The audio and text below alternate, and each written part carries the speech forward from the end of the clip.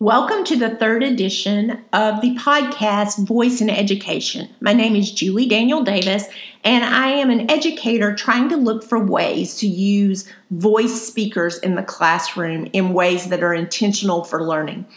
And recently I've been focusing on a statement that was made at the Alexa conference by Paul Cutsinger of Amazon Alexa. He said, "We want people to be people and not bending to their computers, communal." And as I think of the 70,000 plus skills that are already out there on for Amazon Alexa, I think of how many of them just were people like myself trying to figure out, how do you use this thing? And there's no true intentionality. But I think we're at a new era. As I see the ability to be connected to the world through a voice speaker in the classroom, but still have my eyes ahead of me looking and having connections.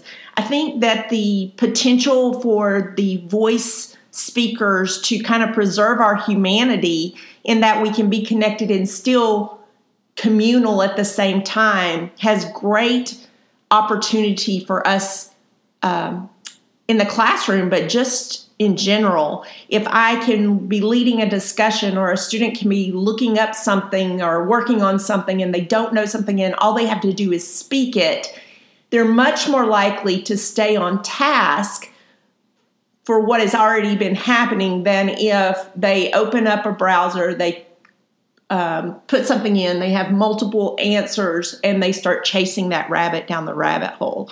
So by allowing a voice speaker in a classroom, we're actually also creating opportunities where we can find answers without looking at screens. And I think that's about connections. And I think that using these could be empowering, and we may be on the edge of a new beginning of what this looks like. You know, I saw a quote that said, researchers calculate the average adult logs 6 hours, 43 minutes of total screen time daily. I found that at studyfinds.org. I don't know how big that study was, but that's a little scary to think that's how often we are looking down at a device. So if we can create opportunities where we're not, then I think we are on the right track. So what that's meant to me in the last few weeks is I have bought some of the Amazon buttons that allows you to use them by creating games, or anytime you want to buzz in using your Amazon Alexa, you can do that.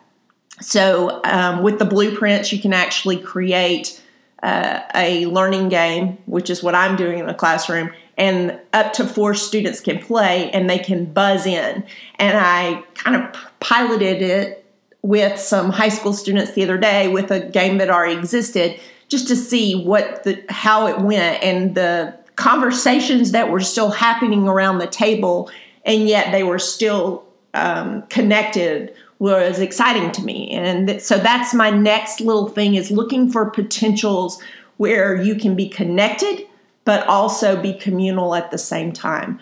I think that might be one of the greatest things that Alexa or Google Assistant or Mycroft or whatever could do for us. Allow us to find answers quickly and then get back to being human. And so that's where I'm looking. Wondering what you think on this subject and ideas you might have of ways to use it in the classroom that create that type of possibility as well. Hope you have a great week. Remember, you can find me at techhelpful.blogspot.com. You can also find me at Twitter at JulieDavisEDU, or you can drop me an email, juliedavisedu@gmail.com. I look forward to seeing you. Also wanted to mention that I've just created a Facebook page where I'm sharing things out as well, called Voice in Education. So you're welcome to look that up and join as I drop things as I learn myself. Have a great day.